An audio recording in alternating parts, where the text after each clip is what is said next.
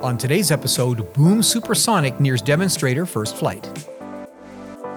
Today's episode is brought to you by Engineering.com, a globally trusted source for engineering content. Check out this and many other exclusive videos for the engineering professional found only on Engineering.com TV today. Half a century ago, the Concorde project represented the pinnacle of commercial air transport. Supersonic transcontinental air travel at double the speed of even the fastest jet airliners. Now, while an engineering triumph, as a commercial venture, Concorde failed. But a lot has changed in aerospace technology over the last 50 years. Can new technology make supersonic commercial air travel not only feasible but profitable? Well, Centennial, Colorado-based Boom Supersonic thinks so, and is taking an unusual step for an airframer by developing new jet engines concurrently with the airframe. Boom's medium bypass turbofan design, called Symphony, carries very ambitious performance goals.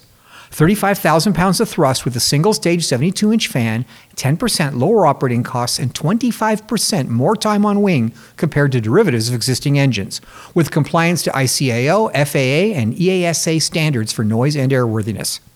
Now, the engine will make significant use of additive manufacturing, and in its primary application, propulsion for the company's 80-passenger Overture airliner, it must propel the airframe to supersonic speeds without the use of afterburners.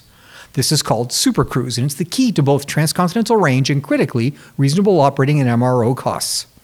Most fledgling supersonic aircraft concepts from smaller airframers are designed around existing military or civilian engines, a favorite being General Electric's venerable J-85. But by careful matching of engine to airframe, Boom is designing the entire system for maximum efficiency at cruise. Now, there is technical risk in this approach, not just from an engineering perspective, but from a financial one.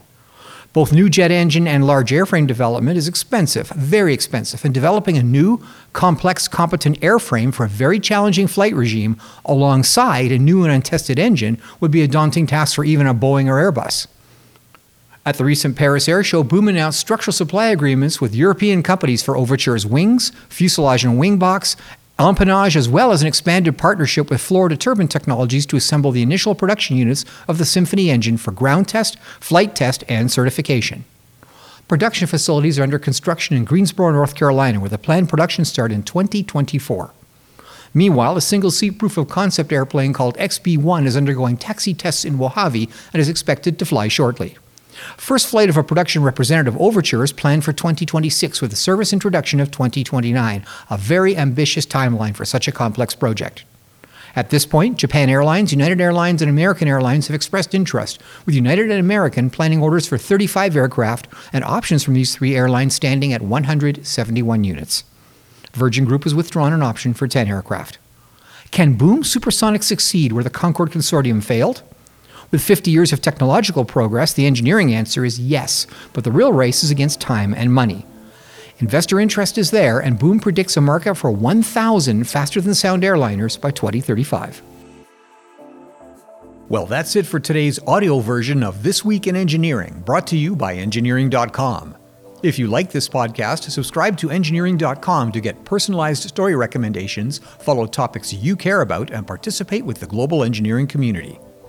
You can also watch this podcast as a video along with our other exclusive series only on Engineering.com TV. Thanks for tuning in.